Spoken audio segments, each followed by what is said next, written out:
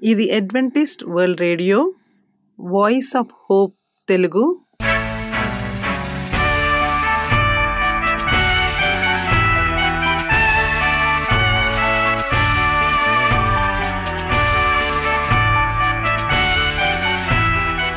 ప్రపంచమంతా క్రైస్తవ సందేశములు ప్రసారము చేయుచున్న అడ్వెంటిస్ట్ మీడియా కేంద్రము ఈ జీవనజ్యోతి కార్యక్రమమునకు ప్రేమపూర్వకముగా ఆహ్వానించుచున్నాము.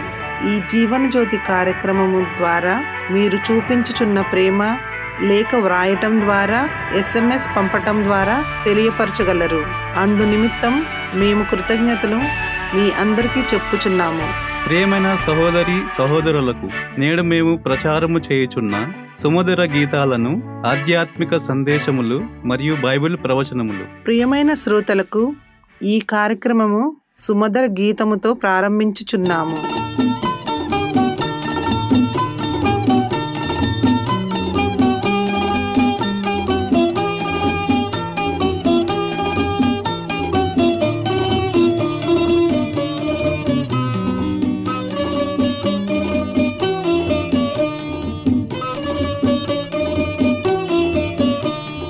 వెరువనేల మనసా క్రీస్తుని వేడవే నా మనసా, వెరువనేల మనసా క్రీస్తుని వేడవే నా మనసా, ఇరుకున పడి 7 వేళలో క్రీస్తుని చరణము చేరిన సుఖమది. వెరువనేల మనసా క్రీస్తుని వేడవే నా మనసా.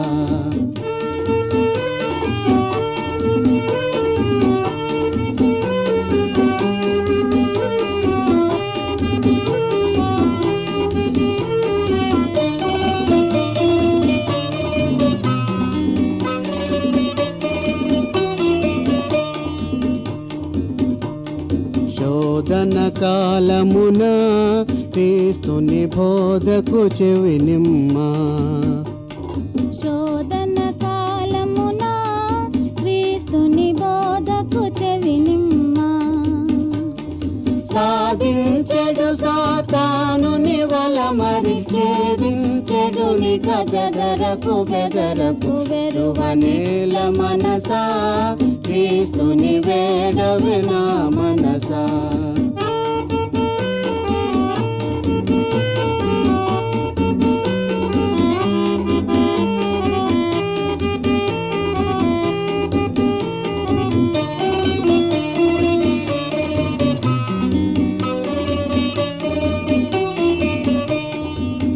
పరిసయ్యునిలోని భావము ప్రభుతా గనుగొనుచు, పరిసయ్యునిలోని భావము ప్రభుతా కనుగొనుచు. తిరిగి పొమ్ముని దురితము వెడలను, వెరువకుమని ఆదరముగా పలికెను. వెరువనేల మనసా క్రీస్తుని వేడవే నా మనసా.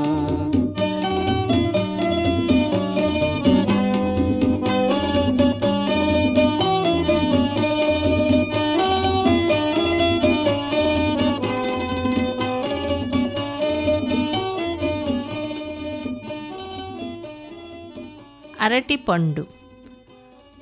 ఆరోగ్యానికి అరటిపండు ఎంతో మంచిది. అరటిపండును ఇష్టపడని వారు ఉండరు.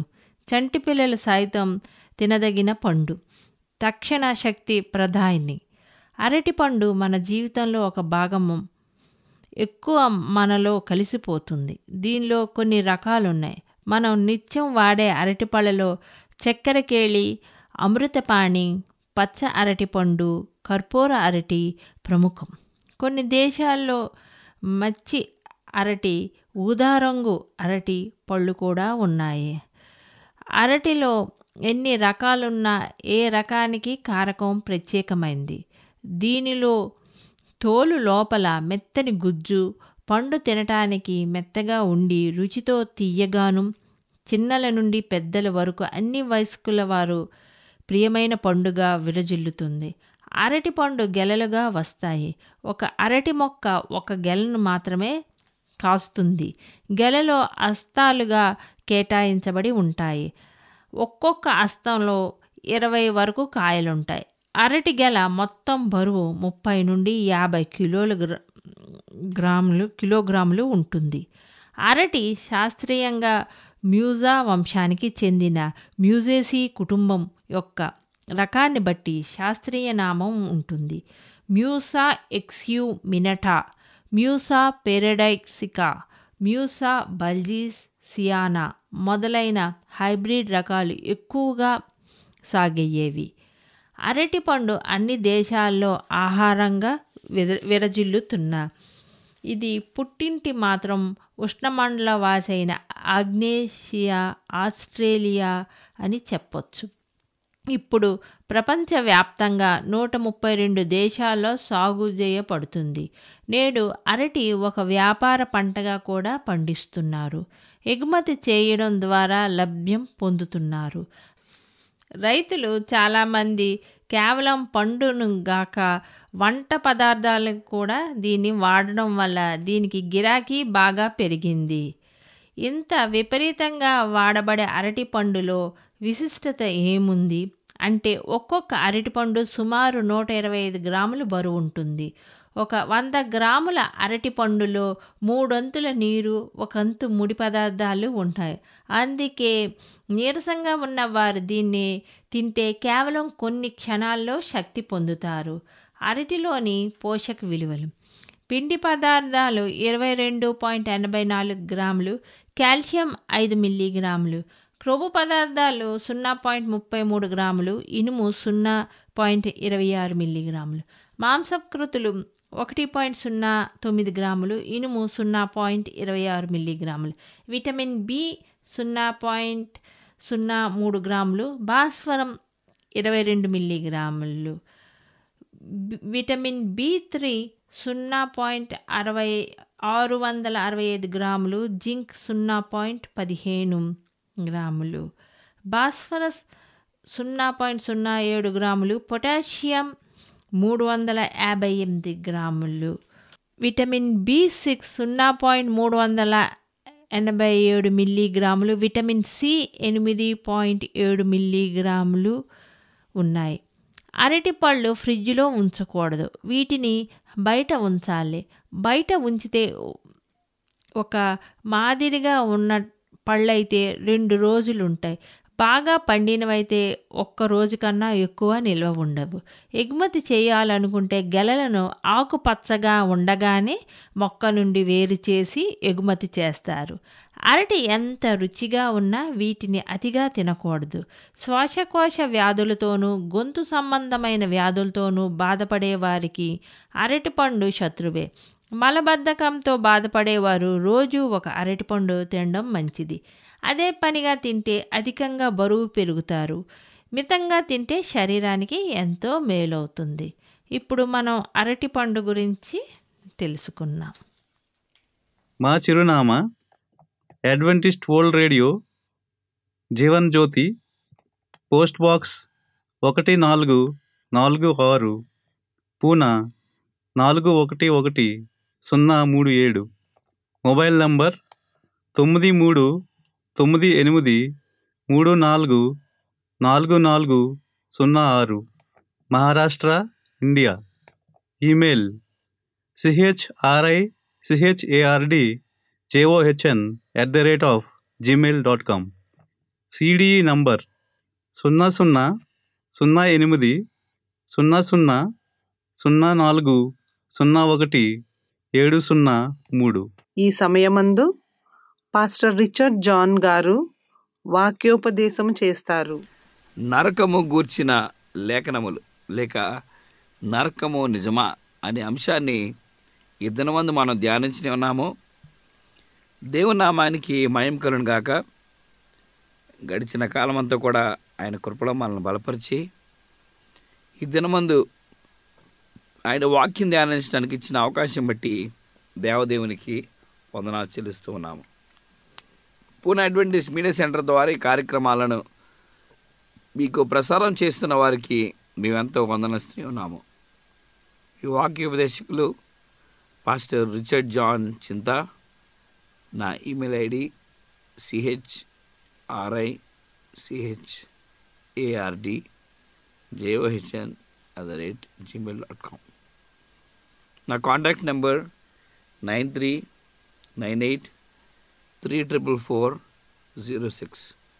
మీకు ఏమన్నా సలహాలు కానీ సూచనలు కానీ ప్రార్థన వినపాలు ఉన్నట్లయితే నాకు తప్పనిసరిగా కాల్ చేయండి. నేను వాట్సాప్ ద్వారా కాల్స్ ద్వారా నేను మిమ్మల్ని కలుస్తాను. దేవుడు మనలను బలపరచాలని నా ప్రార్థన ఉన్నది. ప్రార్థన చేసుకుందాం. మా ప్రియ పరలోకపు తండ్రి, ధనవంత ప్రభువా, ఈ నరకం అనేది నిజమేనా? మరి దేవుడు ఏ విధంగా మానవునికి శిక్షిస్తాడు, ఈ ఉగ్రత పాత్రలో ఏ విధంగా ఉంటాము అనే విషయాన్ని ఈ దినమందు మేము ధ్యానించుండగా ప్రభువా, నీ పరిశుద్ధాత్మ సహాయం తండ్రి మీరు మాకు నడిపించి అర్థం చేసుకునే అవగాహన మీరు మాకు ప్రసాదించమని యేసుక్రీస్తు నామం మేము ప్రార్థన చేసినాం తండ్రి, ఆమేన్. నరకమును గురించిన లేఖనములు యేసుక్రీస్తు ప్రభు ఏ పరిస్థితిలో పరిశుద్ధ గ్రంథంలో మనకి ఇచ్చినాడో మనం చూద్దాం. లూకాసు వార్త 12 అధ్యాయంలో ఈ నరకం నిజంగా ఉన్నదా, లేకపోతే యేసుక్రీస్తు ప్రభు ఎటువంటి మరి శిక్ష పాత్రలో మానవులకి ఇస్తున్నాడో మన దేవుని యొక్క వాక్యంలో చూడవచ్చు. లూకాసు వార్త 12 అధ్యాయము 4 నుంచి 10 వచనాల్లో ఇక్కడ దేవుడు చెప్తున్నాడు. ఇక్కడ ఏమనుంది? నా స్నేహితులైన మీతో నేను చెప్పినదేమనగా, దేహమును చంపిన తర్వాత మరేమీ చేయనేరని వారికి భయపడకుడి. ఎవరికి మీరు భయపడవలనో మీకు తెలియజేయదు. చంపిన తర్వాత నరకములో పడద్రోయు శక్తిగల వానికి భయపడి ఆయనకు భయపడని మీతో నేను చెప్పుచున్నాను. 5 పిచ్చుకలు 2 కాసులకు అమ్ముబడను కదా, అయినా వాటిలో ఒకటైనను దేవుని ఎదుట మార్చబడును. మీ తల వెంట్రుకలన్నీ లెక్కింపబడి ఉన్నవి. భయపడకుడి, మీరు అనేకమైన పిచ్చుకల కంటే శ్రేష్ఠులు కారా.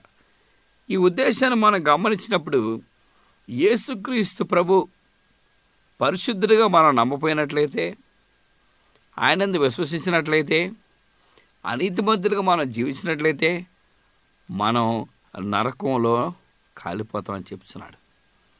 ఈ దినాల్లో చాలామంది ఏమంటున్నారంటే, ఆ 7 దినాలు రాత్రింబవలు నరకంలో ఉండి చనిపోతారు ప్రజలు అని చెప్తూ ఉన్నారు. కానీ నరకంలో మనం ఎల్లకాలం కాలిపోతాం, ఉండిపోతాం అనే ఆలోచన నిజం కాదు. నరకం అనగా మానవుణ్ణి దేవుడు దహించి బాధ పెట్టడు. మనం పాపులుగా ఉన్నప్పుడు మనకి ఎటువంటి శిక్ష ఆయన ఏమై ఉన్నాడో ఇక్కడ సందేశంలోనే మనకు చెప్పి ఉన్నాడు. మరి మత్తయి సువార్త ఏమని మాట్లాడి ఉన్నాడు? ఈ నరకం అనే ఉద్దేశం ఏమై ఉన్నది, మరి ఎన్ని సంవత్సరాలు లేక ఎటువంటి పరిస్థితిలో మానవుడు ఉంటాడు అనే ఉద్దేశాన్ని స్వార్థికుడైన మత్తయి కూడా ఇక్కడ మనకి చెప్పబడింది. మత్తయి సువార్త 7వ అధ్యాయము 13 నుంచి 14 వచనాల్లో, ఇరుకు ద్వారము ప్రవేశించుడి, నాశనమునకు పోవు ద్వారము వెడల్పును, ఆ దారి విశాలమై ఉన్నది, దాని ద్వారా ప్రవేశించువారు అనేకులు. జీవమునకు పోవు ద్వారము ఇరుకును, ఆ దారి సంకుచితమైన ఉన్నదని దాని కనుగొని వారు కొందరు. అబద్ధ ప్రవక్తల గురించి జాగ్రత్త పరడి, వారు గొర్రెల చర్మం చేసుకొని మీ వద్ద వద్దరు, కానీ లోపల వారి క్రూరమైన తోడేళ్ళు. వారి ఫలము వలన మీరు వారిని తెలుసుకుందరు. ముండ్ల పొదలలో ద్రాక్ష పండ్లైనను, పల్లె చెట్లు అంజూరపు చెట్లు పండ్లైనను కొయ్దురా. అలాగనే ప్రతి మంచి చెట్టు మంచి ఫలము ఫలించును, పనికిమాలిన చెట్టు కాని ఫలము ఫలించును. ఇక్కడ ప్రివేట్ వాళ్ళరా దేవుని యొక్క వాక్యాన్ని మనం చెప్పినాడు. మరి మనం ఈ లోకంలో జీవించినప్పుడు మంచి ఆత్మీయ ఫలాలను మనం ఉంచుకోవాలి. లేకపోతే మనం శిక్షకి పాత్రలు అవుతాం, నరకంలో వేయబడతాం, నరకంలో దహించబడతాం. ఇన్ని దినాలు ఇన్ని సంవత్సరాలు ఎల్లకాలమని పరిశుద్ధ గ్రంథంలో లేదు, కానీ నరకంలో మనం ఉంటాం. అంటే పాపులంగా ఒకసారిగా ఈ లోకంలో లేకుండా మనము వెళ్ళిపోతాం. ఇక్కడ లూసిఫర్ గూర్చిన కొన్ని విషయాలు మనకి యెషయా గ్రంథంలో చెప్పబడ్డాయి. మరి ఈ పాతాళ లోకంలో ఎవరు ఉంటారు? ఎవరిని యేసుక్రీస్తు ప్రభు రెండుసార్లు వచ్చినప్పుడు దహించనే ఉన్నాడు, తండ్రి ఎవరికి శిక్షణ ఇవ్వనే ఉన్నాడు అనే ఉద్దేశాన్ని మనం గమనించినప్పుడు యెషయా గ్రంథంలోనే మరి ప్రవక్త యెషయా సాతానుడు లూసిఫర్ ఈ దేవదూతను ఉద్దేశించి కొన్ని మాటలు పలకటం మనం దేవుని యొక్క వాక్యం చూస్తున్నాం. యెషయా గ్రంథం 14వ అధ్యాయంలో ఈ మాటలను మనకి తెలియపరుస్తున్నారు. ఇక్కడ 10వ వాక్యం నుంచి మనం చూద్దాం. వారందరూ నిన్ను చూచి నీవును మావలే బలహీనుడు అయితివి, నీవు మాబోటి వాడు అయితివి అని ఇక్కడ కొన్ని మాటలు మనకి పలకటం మనం చూస్తున్నాం. నీవు మహాత్యమును నీ సర్వమండలముల సర్వమును పాతాళమును పడివేయబడను, నీ క్రింద పురుగులు వ్యాపించును, కీటకములు నిన్ను కప్పును. తేజ నక్షత్రమా, వేకో చుక్క, నీవెట్లు ఆకాశము నుండి పడిపోతివి. జలములను పడగొట్టి నీవు నేల మట్టు వరకు చెట్లు నరకబడితివి. నేను ఆకాశమునికి ఎక్కిపోయేదను, దేవుని నక్షత్రములకు పైగా నా సింహాసనం హెచ్చించేదను. ఆ ఉత్తర దిక్కునున్న సభ పర్వతము మీద కూర్చుందును, మేఘ మండలము మీద కెక్కుదును, మహోన్నతునితో నన్ను సమానునిగా చేసుకుందును అని నీవు మనసులో అనుకుంటివి. ఇక్కడ లూసిఫర్ దూత దేవునికి వ్యతిరేకముగా మరి చేసిన ఈ పాపము మరి సాతానుడిగా మార్చబడ్డాడు, ఈ లోకంలోనికి నెట్టబడ్డాడు. అంటే ఈ లోకం అంతా కూడా పాపముతో నింపువాడుగా లూసిఫర్ దేవదూత సాతానుడిగా మారటం మనం చూస్తున్నాం. మరి పాతాళంలో ఉంటాడు. ఏ విధంగా మరి గొప్ప సూత్రాలు సాతానుడి గురించి చెప్పబడ్డదో మనం చూడొచ్చు. ఈ అధ్యాయం మనం చదువుకున్నట్లయితే యేసుక్రీస్తు ప్రభు ఇచ్చుచున్న గొప్ప సాక్ష్యం ఏంటంటే తెలుసా? ఈ సాతానుడు చేసిన ఈ కువ్యక్తులు బట్టి ఆయన నరకంలో వేయబడతారు. ఎవరైతే సాతాను వెంబడించి జీవించారో వారు కూడా అగ్నిలో వారు కారణమై ఉన్నారని ఇక్కడ దేవుని యొక్క వాక్యం మనకి చెప్తున్నది. అందుకనే సొలొమోను కూడా చెప్తున్నాడు. సామెతల గ్రంథం 9వ అధ్యాయము 18వ వచనంలో ఆయన ఎటువంటి మాట మనకి ఇచ్చినాడో మనం చూడవచ్చు. 9వ అధ్యాయము 18వ వచనంలో, అయితే అచ్చట ప్రేతుల అనియు దాని ఇంటికి వెళ్ళువారు పాతాళ కూపములో ఉన్నారనియు వానికి ఎంత మాత్రము తెలియదు.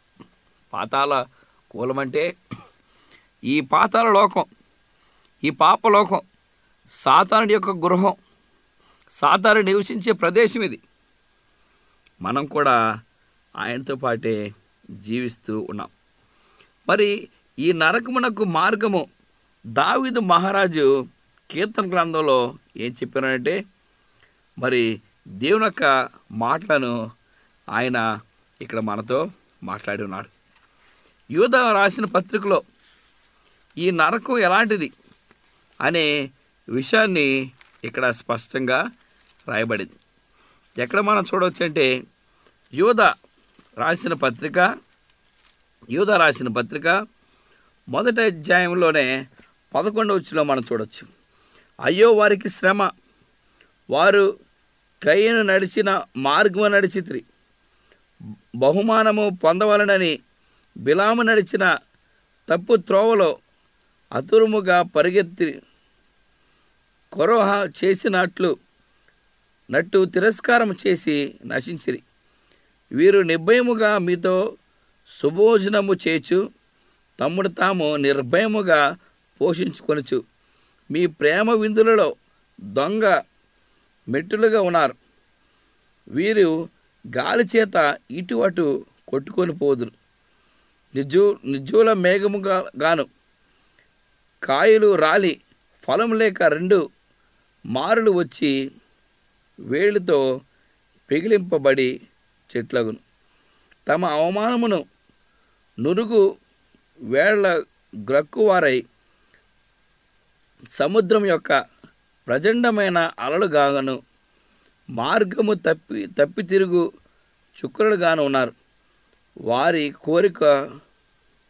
కొరకు గాఢాంధకారము నిరంతరము భద్రము చేయబడి ఉన్నది.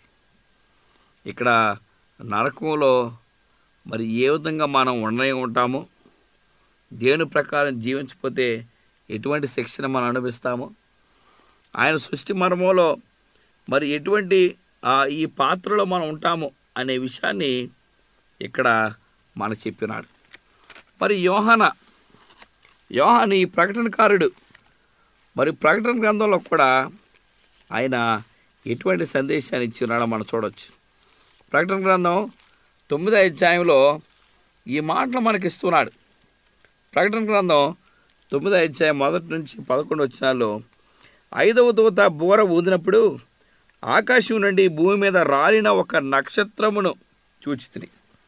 అగాధం యొక్క తాళం చెవి అతనికి ఇవ్వబడింది. ఈ అగాధం ఏమిటి? ఈ పాపలోకం. అతడు అగాధము తెరవగా పెద్ద కొలిమిలో నుండి లేచి పొగ అగాధంలో నుండి లేచింది. అగాధంలోని పొగ చేత సూర్యునిని వాయుమండలమున చీకటి కమ్మెను. ఆ పొగలో నుండి మిడతలు భూమి మీదకు వచ్చింది. భూమిలో ఉండు తేళ్లకు బలమునట్టు వాటికి బలము ఇవ్వబడింది. మరియు నొసరయందు దేవుని ముద్ర లేని మనుషులకే తప్ప భూమిపైన ఉన్న గడ్డికైనను ఏ మొక్కలకైనను మరియు ఏ వృక్షముకైనను హాని కలగజేయకూడదని వాటికి ఆజ్ఞ ఇవ్వండి. మరియు వారిని చంపుటకు అధికారం ఇవ్వలేదు, కానీ 5 నెలల వరకు బాధించుటకు వాటికి అధికారము ఇవ్వండి. వాటి వలన కలుగు బాధ తేలు మనుష్యుని కుట్టినప్పుడు బాధ వలె ఉండను. ఆ దినములలో మనుషులు మరణము వెతుకుదురు, కానీ అది వారికి దొరకదు. చావనని ఆశపడుదురు, కానీ మరణం వారి యొద్ద నుండి పారిపోను. ఆ మిడతల రూపంలో యుద్ధమునకు సిద్ధపరచబడిన గృహమునకు పోలి ఉన్నవి. బంగారం వలె మరియు కిరీటము వంటి వాటి తలల మీద ఉండెను. వాటి ముఖములు మనుష్య ముఖము వంటి, స్త్రీలు తెల్ల వెంట్రుకలు వాటికి ఉండెను. వాటి పండ్లు సింహపు కోరల వలెను, ఇనుపు మేమారుల వంటి కుండెను. వాటి రెక్కలు ధ్వని యుద్ధమునకు పరిగెత్తినట్టి విస్తారమైన గురుపు రథముల ధ్వనుల వలె ఉండెను. తెల్ల తోకల వంటి తోకలను కోండ్లను వాటికి ఉండెను. 5 నెలల వరకు వాటి తోకల చేత మనుషులకు హాని చేయుటకు వాటికి అధికారం ఉండదు. పాతలపు దూత వాటిపైన రాజుగా ఉండను. హెబ్రీ భాషలో వానికి అబద్దోనని పేరు. గ్రీస్తు దేశపు భాషలో వాని పేరు అపోలయును. మొదటి శ్రమ గతించెను, ఇదిగో మరి 2వ శ్రమ ఇటు తర్వాత వచ్చును. ఇక్కడ ఈ 5వ దూత ఈ బోర ఏ విధంగా మరి మ్రోగబడుతుందో, మనుషులు పాతాళంలోనికి ఏ విధంగా వెళ్ళని ఉన్నారో, మనుషులు ఏ విధంగా గతించిపోయిన ఉన్నారో, దేవుని సాక్షులుగా మనం లేనప్పుడు ఏ విధంగా శూన్యమైపోతున్నామో ఈ వాక్యంలో మనం చూడవచ్చు. ప్రియమైన వారలారా, దేవుని యొక్క సందేశం స్పష్టంగా ఉన్నది. మనం నరకంలో కాలబడతాం. 8 సంవత్సరాలు జీవితాంతము చిరకాలం కాలబడతామని చాలామంది బోధిస్తున్నారు. అది అసత్యం. కానీ నరకంలో మనం వేయబడతాం. కానీ ఆ నరకము మరి నిజంగా ఉన్నది. ఎప్పుడైతే ఆ అగ్ని వచ్చి దహిస్తుందో సాతానుని, ఆయన ఉన్న మరి పరిచరుల్ని, ఆ సమయంలోనే ఈ అగ్నితో దేవుడి లోకాన్ని నాశనం చేయనే ఉన్నాడు. ఇన్ని సంవత్సరాలు మనం కాలిపోతాము, మనం నరకంలో బాధపడతాము అనే సందేశము నిజమైనటువంటి సందేశము కాదు. సో దేవుని ప్రియబిడ్డలుగా మనం ఆయన యొక్క సందేశాన్ని వింటూ నమ్మి ఆయన కొరకు జీవించే వారంగా నిన్ను నన్ను దేవుడు మరి సిద్ధపరిచి నడిపించి ఆశీర్వదించి బలపరచునుగాక. ప్రార్థన చేసుకుందాం. మరొకసారి ప్రభా, నీ యొక్క వాక్యాన్ని ధ్యానించడానికి ఇచ్చిన అవకాశం బట్టి నీకు వందనాలు చెల్లిస్తూ, నీ కృప మాకు అనుగ్రహించమని, నీకు సాక్షులుగా మేము జీవించే శక్తిని బలాన్ని మీరు మాకు ప్రసాదించమని యేసుక్రీస్తు నామాన్ని మేము ప్రార్థన చేస్తున్నాం తండ్రి. ఆమేన్.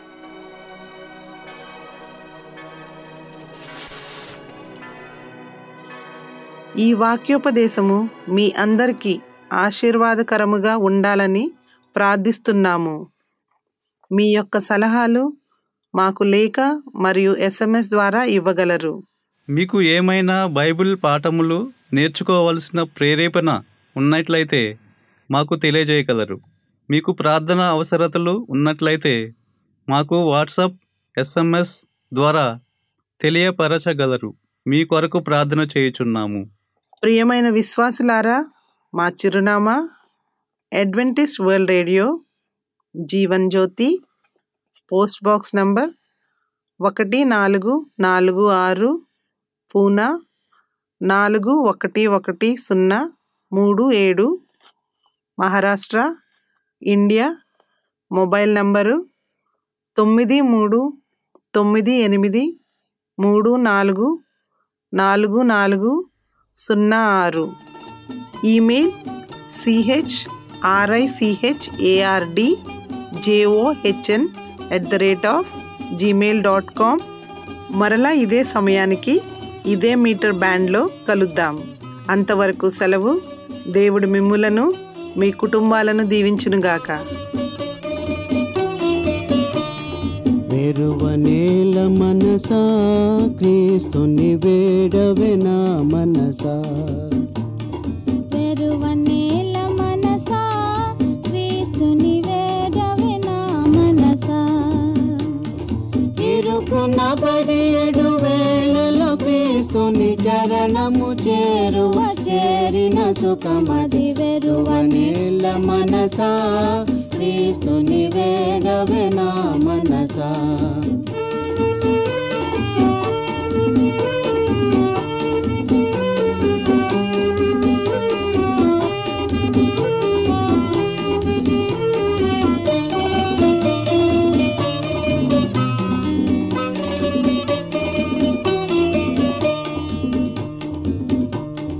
శోధన కాలమున క్రీస్తుని బోధకు చెవినిమ్మా. శోధన కాలమున క్రీస్తుని బోధకు చెవినిమ్మా. సాధించ